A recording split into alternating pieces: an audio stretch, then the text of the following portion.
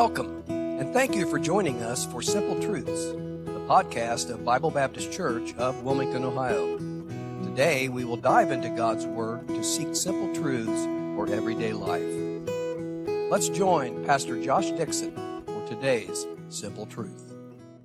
Turn your Bibles, if you would, please, to the book of Romans, Romans chapter 10 in your scriptures this morning. Romans chapter 10. We're going to begin in verse 9 of that chapter and read down just a few verses, just to verse 13. So a few small verses here in our opening text. We're going to refer to several others this morning, so have your Bible ready to turn to some other text. But here's where we'll launch. In Romans chapter 10 verse 9, please, says that if thou shalt confess with thy mouth the Lord Jesus, and shalt believe in thine heart that God hath raised him from the dead, thou shalt be saved. Somebody ought to say amen to that. What a verse, right? For with the heart man believeth unto righteousness, and with the mouth confession is made unto salvation. For the Scripture saith, whosoever believeth on him shall not be ashamed. For there is no difference between the Jew and the Greek, for the same Lord over all is rich unto all that call upon him. Wow. Hey, that's a promise, isn't it? If you're saved this morning, you ought to say amen to that. Yeah, he is rich unto you. Verse 13, for whosoever shall call upon the name of the Lord shall be saved. Praise God for that truth. We began a few weeks ago looking and being reminded of the importance and meaning of the name of Jesus. We have learned that a name is significant and meaningful in its title of an individual. Today we're going to consider the name of Jesus that describes him as Lord, if you're keeping notes. As we will see, the title Lord refers to Jesus' deity. Just as Yahweh is the highest title of God's deity in the Old Testament, we find that when we refer to Jesus as Lord, that too is the highest title that we can claim or label within his name. Our text in chapter 10, verse 9 says that we must confess Jesus as Lord, which we know is a vital part of our belief as a Christian. Why? Because he is Lord of all. Do you believe that this morning? He truly is. Jesus is Lord of all. Please say amen to that. Paul explains that the confession, Jesus is Lord, refers to the lordship which Jesus represented as the exalted Christ, meaning the Messiah. Salvation must involve faith in one who is Lord, capital W. He's the only one that can save you. Captain Crunch cannot save you. The Bengals cannot save you. Only the Lord Jesus Christ can and will save you if you seek him in faith. Confession of the lordship of Christ is founded.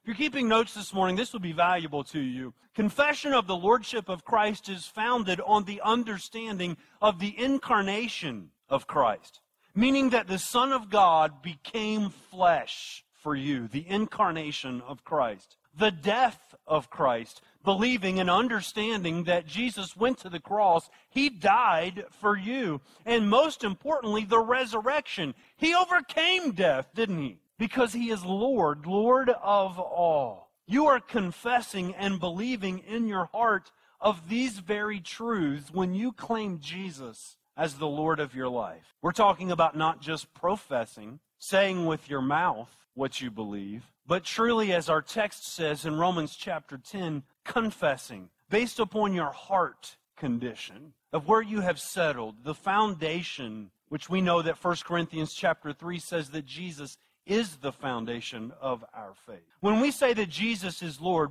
we are revealing, number one this morning, his worthiness. His worthiness.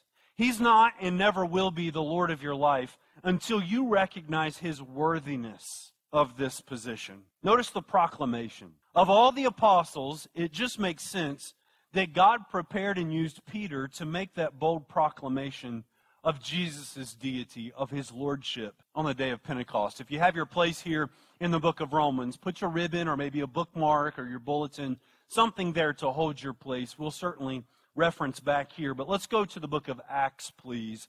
Acts chapter 2 in your scriptures this morning. We're going to find on the day of Pentecost what Peter has to say about the lordship of Christ. Acts chapter 2, you know, if you know anything about the book of Acts, that Peter says some very bold and confident things concerning his faith in Christ. Acts chapter 2, verse 36, look at what Peter says. He says in verse 36, "Therefore let all the house of Israel know," look at this, "assuredly, that God hath made that same Jesus, whom ye have crucified, both Lord and Christ." What does he say? Listen, the whole house of Israel, to all of the Jewish people, listen to my words, he says. Now listen, it makes sense that Peter's the one that says that because he was bold, wasn't he? He was loud about what he thought and what he believed. And he is certainly proclaiming absolute truth to the Jewish people when he says,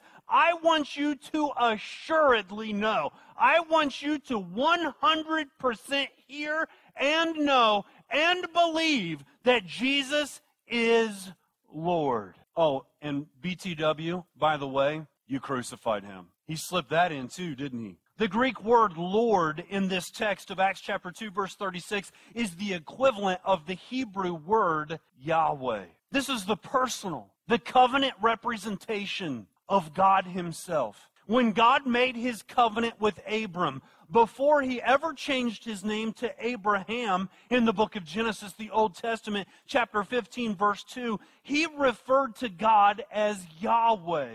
In the Hebrew, the same Hebrew and Greek word is used here to portray that he is Lord of lords. When we use this term, Lord, in reference to Jesus, we are affirming, aren't we? We're affirming that he is God, the God of our life. And I'll say to you this morning, it's why we must be very careful in the use of his name. The context in which we put the name of Christ. The context in which we use the title of God itself. It should not be a slang word in our vocabulary. If you're prone to that, or even a filler word. Listen, I would make a goal. If you're keeping notes, I would jot that out to the side. Make a personal goal for yourself this week to change those words and the style of your vocabulary. This is a very serious title, and it's only worthy of one person, Jesus himself. We must be careful with it. Not only the proclamation, but look at the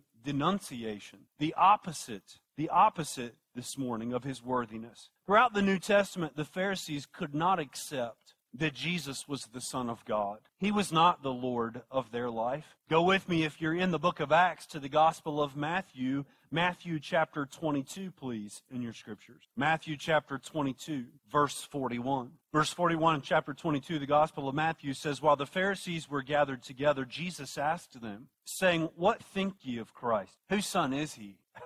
Talk about getting to the point, right? Oh, Jesus has a way with that, doesn't he? The Word of God has a way with that, of getting right to the intent and point of our heart and our thoughts. Well, he's going to do that this morning. I'm believing and trusting him for that, aren't you? He asked them point blank in Matthew chapter 22, verse 41 and 42. He says, What think ye of Christ? Whose son is he? They say unto him, The son of David. He saith unto them, How then doth David in spirit call him Lord, saying, The Lord say unto my Lord, Sit thou on my right hand till I make thine enemies thy footstool. If David then call him Lord, how is he his son? Verse 46, And no man was able to answer him a word. Neither durst any man from that day forth ask him any more questions. Listen, they were completely intimidated now. He's asking questions as to our thought processes, and then when he asks a question, he answers us with the question, proving his point. In this text, Jesus is trying to make these so-called religious leaders see that the son of David, as he refers to, or rather they refer to, was also the Lord of David. The Messiah was both David's human descendant, and they knew that was important for him to be the Messiah, but also he was the divine Lord of David. They denounced this belief We know that's true because they denounced that belief to the point that they plotted to crucify him. Just a few chapters later, if you're in chapter 2 or chapter 22, chapter 26 of the Gospel of Matthew, verse 59 says, "Now the chief priests and elders and all the council sought false witness against Jesus to put him to death." They were not proclaiming that he was the Lord in general. They were certainly not proclaiming that he was the Lord of their life. They were denouncing that truth. And I say to you this morning, he is worthy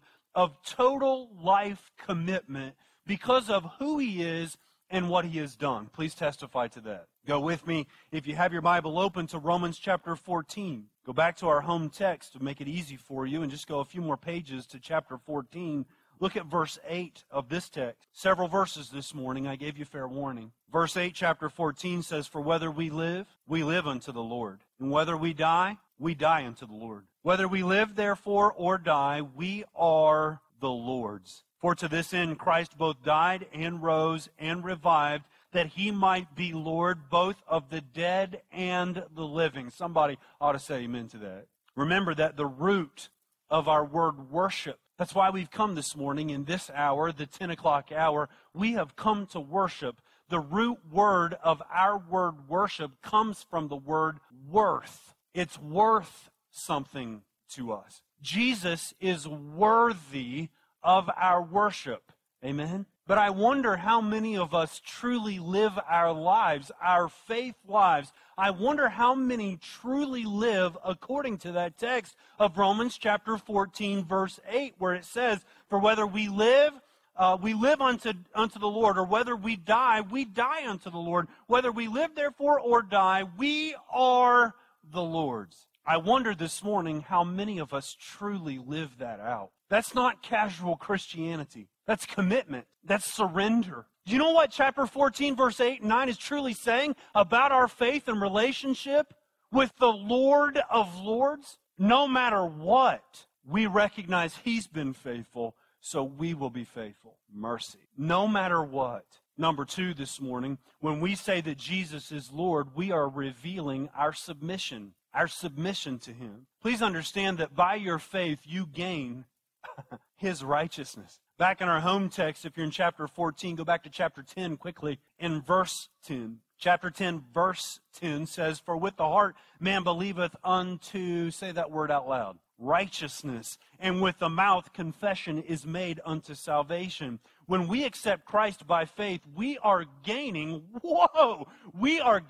his righteousness. Let me go ahead and bust your bubble. You're not worthy of that, but you get it anyway. We're gaining his righteousness. You're getting something that you cannot achieve on your own power, something that you cannot achieve in your own strength. Ephesians chapter 2, verse 8, "For by grace are you saved through faith, not of yourselves. It is the gift of God." Verse 10 of that chapter says, "For we are his workmanship, created in Christ Jesus." Our submission to him. If we believe that he is our Lord, then we ought to be willing to submit ourselves to him. There's a needed ingredient in that, if you're keeping notes. One of the major missing pieces to who we are in Christ today is the failure to place ourselves underneath the lordship of Jesus. Our home text shows us that this confession, this belief should prove itself. It should prove itself in our testimony. Notice in our home text, we just read verse 10. Look at verse 11, if you would, please. I've highlighted this verse. It says, "For the scripture saith, whosoever believeth on him shall not be," say it out loud, there's proof, "shall not be ashamed." Unashamedly living for Christ is a result of submitting to his rule of your life. Listen, on a Sunday morning, Christian, you can't have your cake and eat it too. You're in the world, but not of the world, is what the scriptures say. One of the reasons that the church has little effect today on the family makeup, a husband, a wife, children in that home, or grandchildren. One of the reasons that the church has little effect on the family today is because the Christian is uncommitted. They're unwilling to submit. Stronger word. They're unwilling to surrender. Listen, and I think that is like an open-ended statement, because we're unwilling to submit our schedule to the Lord. We're unwilling to submit maybe our private life. We're unwilling maybe to submit some of our relationships. We don't want to cut ties with some of the folks in our life because we're just unwilling to commit or surrender to the things of God, the leading of the Holy Spirit. Am I the only one in this room this morning? Mercy. We're unwilling to follow what the Scripture says for a husband, a wife, a child in a godly home. Listen, it's not just the family. One of the reasons that the church has little effect, not just the family, but the school, our school systems, our community, the world itself. The reason is that believers say one thing and they do another. The enemy has us right where he wants us. We are uncommitted. We are not willing to surrender. We're not willing to give up our schedule. We're not willing to put God over a sport or over an activity or over a hobby, or we're not willing to cut ties with something in the world in the way of a relationship, in the way of something that we are entertain ourselves with. We're not willing to submit to God, so we shouldn't be surprised at what's going on around us. I'll give you another warning. It won't be long till it'll be right here in our backyard. The enemy in so many ways has lulled us to sleep. We're guilty of allowing him to do so. Believer, I ask you this morning, is he the Lord of your life? If he's the Lord of your life, then submit to him. One of the reasons that the church has little effect is because the believer says one thing and does another. Colossians chapter 3, verse 17 says, do all in the name of the Lord Jesus. Can you run your life or your testimony through that filter? That's really what submitting to the lordship of Jesus Christ is all about. Whatever you do, whatever you're involved in, doing it for his honor and for his glory. In what way do you need to submit to his lordship? Number 3, when we say that Jesus is Lord, we are revealing our identification. To submit truly means that you are identifying with the authority of any given rule. You're making it clear. If you're keeping notes, I would write that. You are making it clear that you are a follower, a disciple of Jesus. Turn with me, if you would, to 1 Peter chapter 3. Look at verse 15, please. Verse 15, chapter 3. Verse 15 says this, but sanctify the Lord God in your heart. Be ready always to give an answer to every man that asketh you a reason of the hope that is in you with meekness and fear, having a good conscience. Whereas they speak evil of you as of evildoers, they may be ashamed that falsely accuse your good conversation in Christ. What's he saying? He's saying that we should identify with the lordship of Christ. We should make it very clear in our life. We should be, as our home text says, unashamed of our relationship with Christ. And Peter knew something about that. He knew something about that truth. He says, sanctify the Lord God in your hearts. He's reminding us that we should be settled with who we are in Christ and let it openly flow through our lives. I'm certain, I've said this before to you, it's been quite a while, but I am certain in the mind of Peter, in his heart and in his relationship with the Lord, time and time again, he had replayed his own life before his very heart or his very eyes. His own relationship with Christ. I'm sure that he has replayed that fire incident, as I will call it, over and over again. Do you know which one I'm talking about? When he stood, the scripture says, warming himself by the fire when Jesus was on trial, and he stood by the fire warming himself,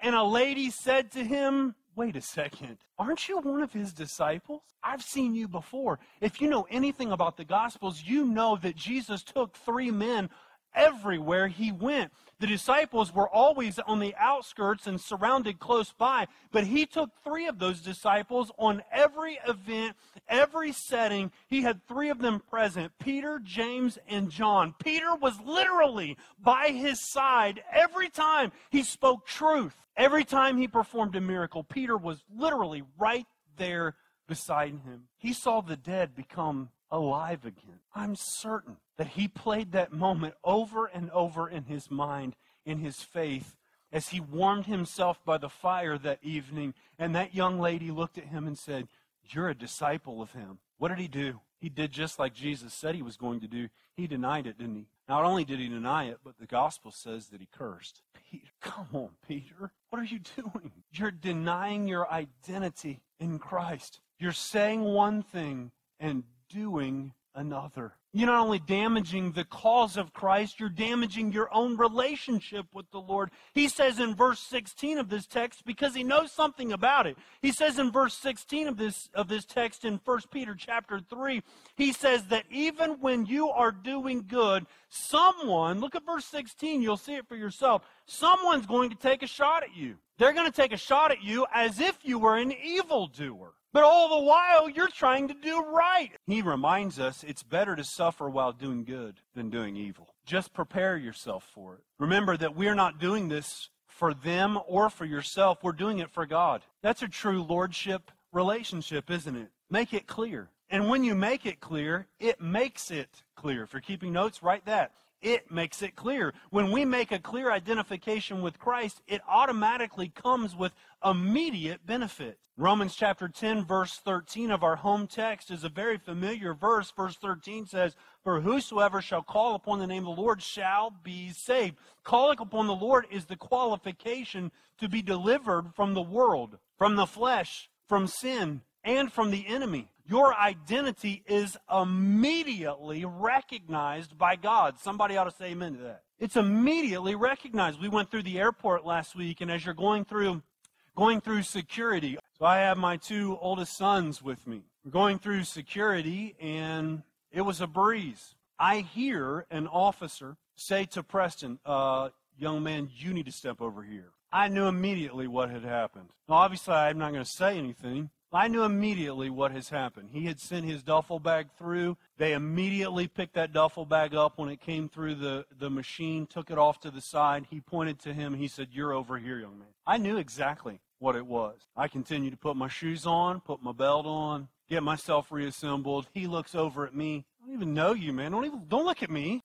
I glance out of the corner of my eye. The officer is meticulously going through his duffel bag. He gets to this certain point. He ran it through another scanner. He's looking at a screen. He gets to a certain point. He's looking up in the corner of the duffel bag. I knew all along. I knew. He reaches in and he gets it and he holds it up. It's a pocket knife. He says, "Is this yours?" "Yeah, it's mine." I walk over and I said, "He's mine.